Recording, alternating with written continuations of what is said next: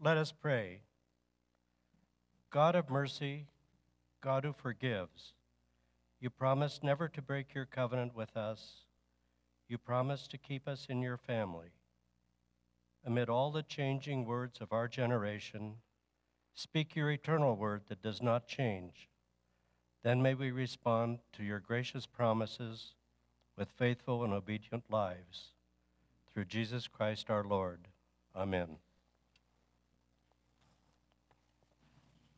Our Old Testament reading today is from Genesis chapter 9, verse 8 through 17. Then God said to Noah and to his sons with him, "As for me, I am establishing my covenant with you and your descendants after you, and with every living creature that is with you, the birds, the domestic animals, and every animal of the earth with you, as many came out of the ark. I establish my covenant with you that never again shall all flesh be cut off by the waters of a flood, and never again shall there be a flood to destroy the earth." God said, "This is the sign of the covenant that I make between me and you and every living creature that is with you for all future generations. I have set my bow in the clouds, and it shall be a sign of the covenant between me and the earth. When I bring the clouds over the earth and the bow is seen in the clouds, I will remember my covenant that is between me and you and every living creature of all the flesh. And the waters shall never again become a flood to destroy all flesh.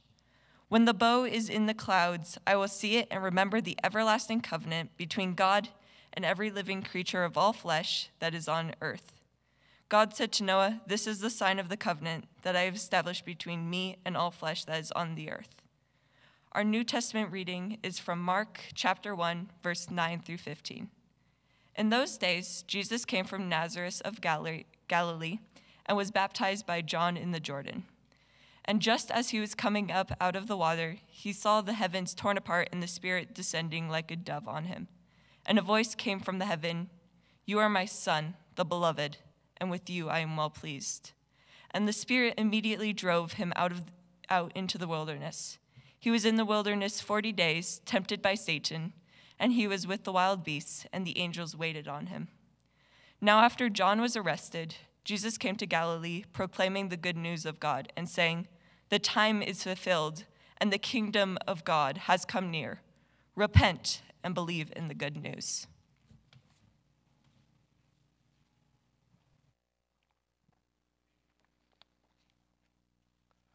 Couple things before I begin. First of all, that freezer that Pam talks about gets bigger and better every time. It was really mammoth. The other thing, I've been fighting a kind of allergy cough, and so if I break out in coughing, it's not a medical emergency, it's a communications problem, and so we'll try to deal with that. When you read the book of Genesis, you see a downward spiral of chaos and violence. God places man and woman in the garden, this wonderful place, and immediately they disobey.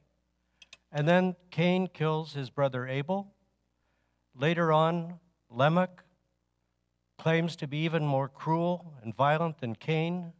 And by the time of Noah, the violence, the evil, the chaos has metastasized.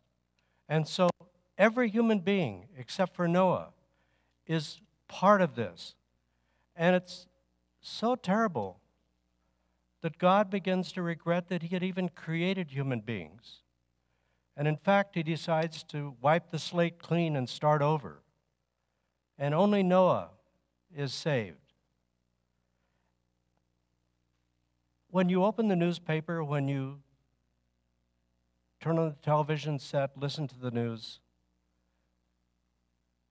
those stories seem all too present when you think about what's happening in Gaza, in Ukraine, what happened in Kansas City last week. These kind of things are becoming the norm. And you wonder, maybe like God, is it worth it to have a human race? Are things always getting worse? What I want us to think about today is, how do we respond to the pain of the past, the violence, the chaos. And I'm thinking about, how do we respond when it happens to us? How do people in Ukraine or Gaza or Israel respond to that? And I want to use a couple of examples. Examples from Africa. Pam mentioned that I've spent a lot of my time thinking about Africa, teaching about Africa, working in Africa. There are two examples of horrific violence, horrific tragedy, and you probably know at least one of them, maybe both. The first is Rwanda. In 1994, in a matter of a couple months, in the country of Rwanda, beautiful country, just a wonderful country, between 600 and 800,000 people were killed out of a population of about 6 million. This slaughter did not happen because a drone was flying thousands of feet in the air and somebody was controlling it with a joystick from a distance. Rather, these killings happened very close, very intimate, face to face. Neighbors took machetes and killed their neighbors. Former friends killed former friends. Even members of family attack other members if they happen to have married somebody from the wrong ethnic group. Pastors, priests, teachers were implicated because the génocidaires, the killers, would come into a classroom, into a church, and ask the pastor, the priest, the teacher to identify which of these students, which of these parishioners are part of the Tutsi ethnic group. And the pastor, the priest, the teacher would comply, and people would be killed. The other example is the example of Liberia. I taught at the University of Liberia and Cuttington University in the 1980s with Janet. In 1989, a civil war broke out, and it lasted for about 15 years, ended in about 2004 or so. And again, the violence was a violence that was very intimate. It was a violence that relied on child soldiers, children given guns and forced to kill other people. I heard horrible stories. I was able to go back to Liberia in 1999 to do research, and a young man told me that he killed his fiancée, not because he didn't love her.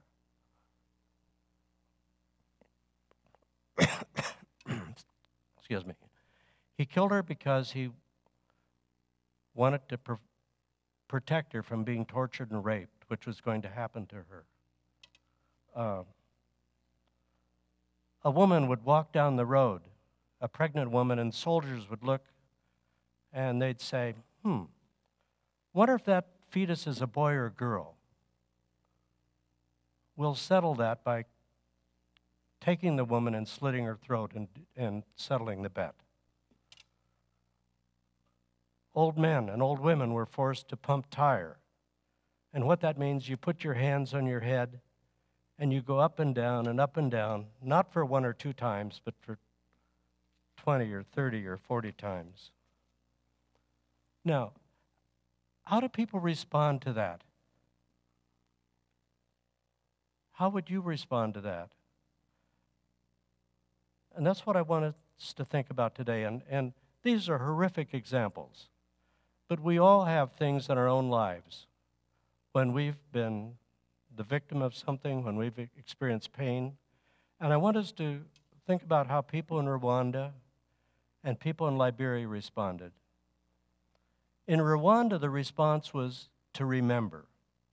Very much like in Poland and Germany, people established Holocaust museums And the idea was we should never forget so that it never happens again. And that's exactly what people in Rwanda did. They set up genocide memorials. And I was able to visit one in, I think, 1999, 1998, 4 or 5 years after the genocide. And this memorial was in a school, a secondary school. It was a school where people had taken refuge during the genocide, hoping to be safe. Families were there with their children.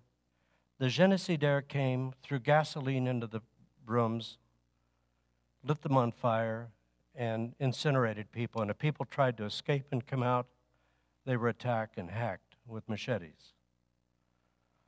I visited that school with a friend of mine who was a Tutsi university student. We came to the school, and the guides took me to a room, one of the school rooms, opened the door and motioned for me to go in. And there inside the room were racks of human bodies, preserved with some kind of chemical that I can still smell. There were men and women whose hands were up over their heads to protect themselves, and the hands had been chopped off. The feet had been chopped off. There were young girls wearing blue school uniforms. And I was horrified. And then the guides said, "We'll go to the next room." It was the same thing, and the next room, and the next room. You leave that kind of place with a conviction that every Tutsi is a victim, every Hutu is a killer. And it simply makes concrete the anger, the pain, the bitterness. And of course, the danger is that it'll then sometime later be used in retribution. In Liberia, the response was very, very different, and yet with similar consequences.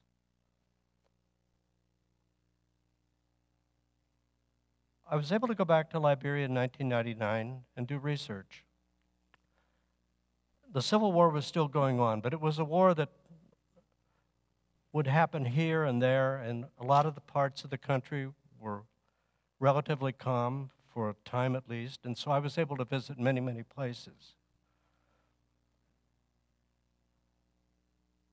And I asked people, how are you dealing with the horrors that you saw?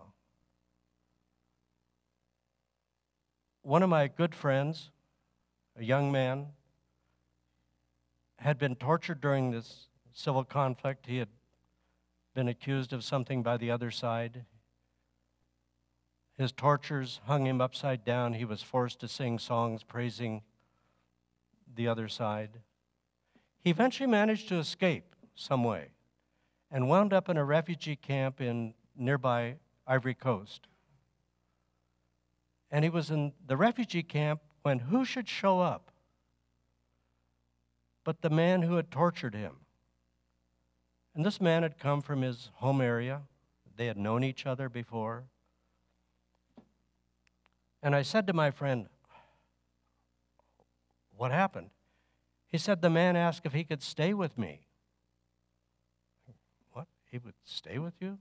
Well, there weren't many places to stay in the refugee camp. And I said, "What did you do?" "I let him stay." I said, "How did you deal with that?" We never talked about it. It never came up. I interviewed a class of sociology students at Cuttington University, and I gave them each a sheet of paper and said, write down on the sheet of paper the most horrendous thing you saw, experienced, or heard about during the conflict. And they wrote the usual litany of things. And then I said, write down, how did you respond? And out of the 30 students, almost all of them, I think 26 or 27, wrote on their sheet of paper, "We forgot. We've forgotten." In other words, we put it aside. And I'm thinking suppression. And so you see these very two different responses, Rwanda, Liberia, remembering or forgetting. And as I'm sure you all are thinking, these responses both are dangerous. They're unsatisfactory. They're unsatisfactory at a national level, at a community level, at a family level, or a personal level, for a lot of reasons. One is, with remembering and with forgetting, and you hold the past in escrow and it's ready to bubble out, we as human beings are not very good at paying back. We always pay back a little bit more. And so you have a cycle of retribution, a cycle of escalating pain and violence.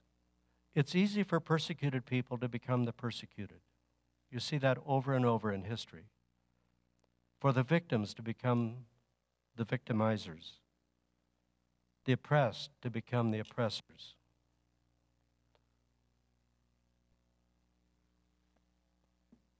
With forgetting, the past is held in escrow, and so it's probably going to come out sometime later, and I talked to people about that in Liberia, and they said, absolutely.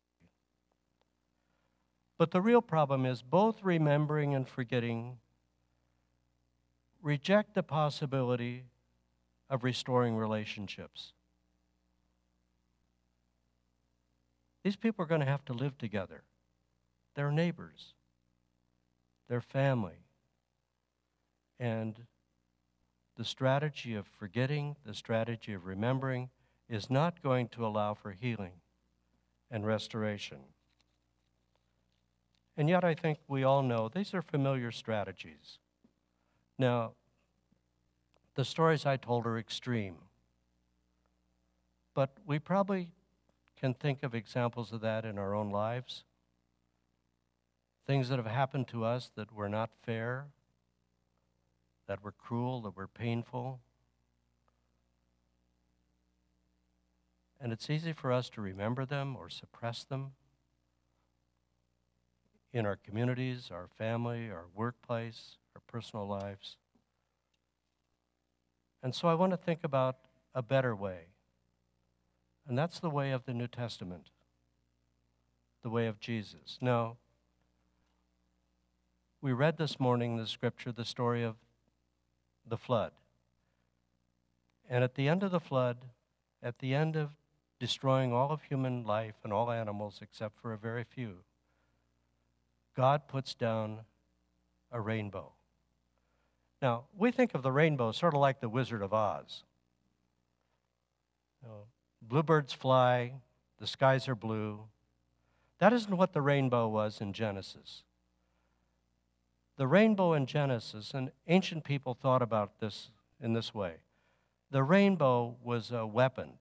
It was the bow of war.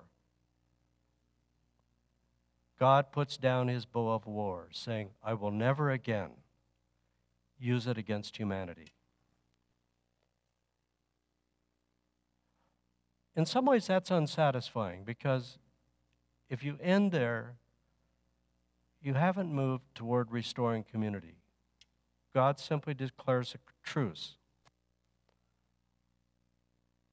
I want to use another example to think about what forgiveness looks like, and it's an example that probably you all know, and that's the example of South Africa. South Africa faced generations of segregation, discrimination. It was actually written into the Constitution as apartheid, and it was enforced with violence. People would be arrested and accidentally fell out of a 7-story police building.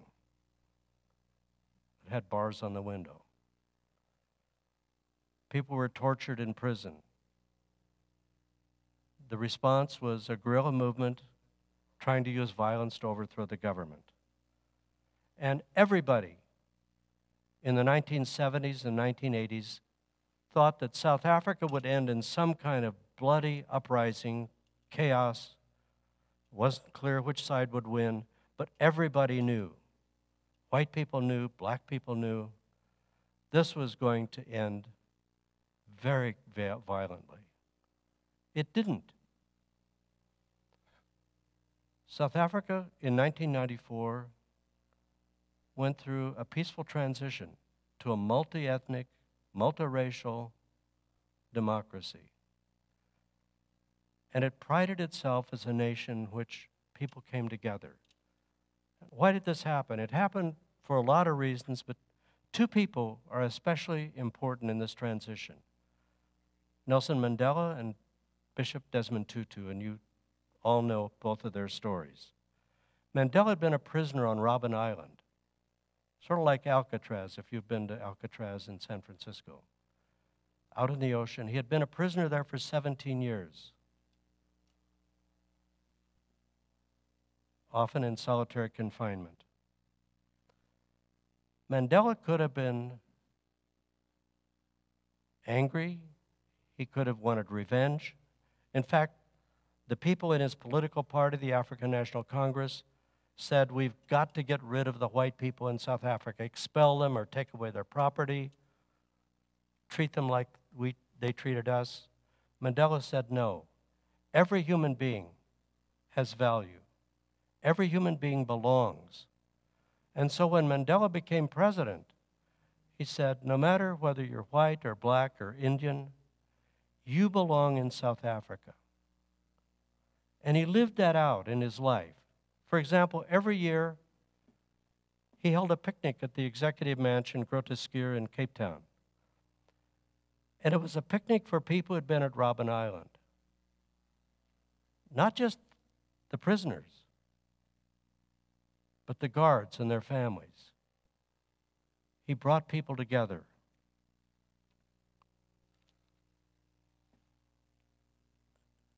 Desmond Tutu was the other person.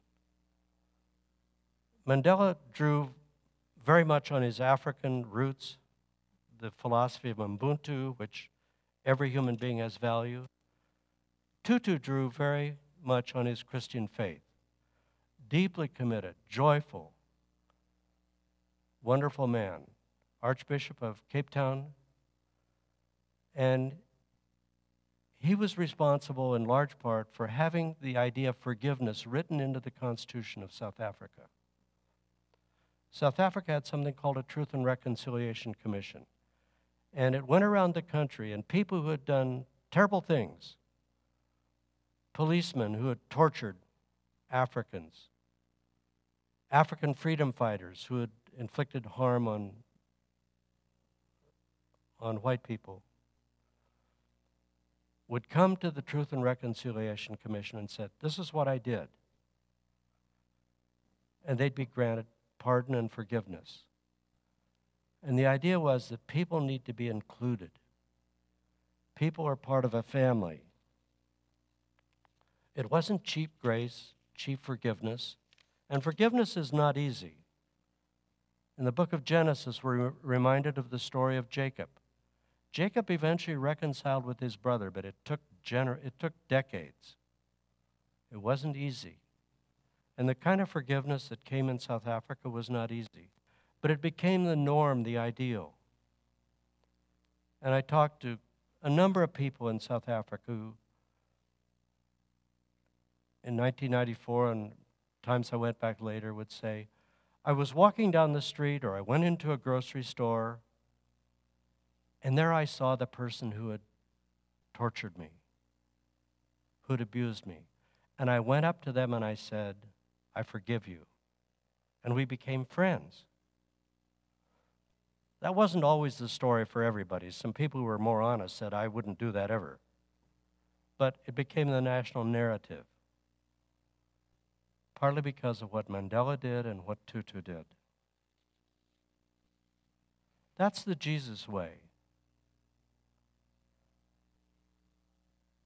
And you could all quote a lot of scriptures, tell a lot of stories that Jesus told that illustrate this.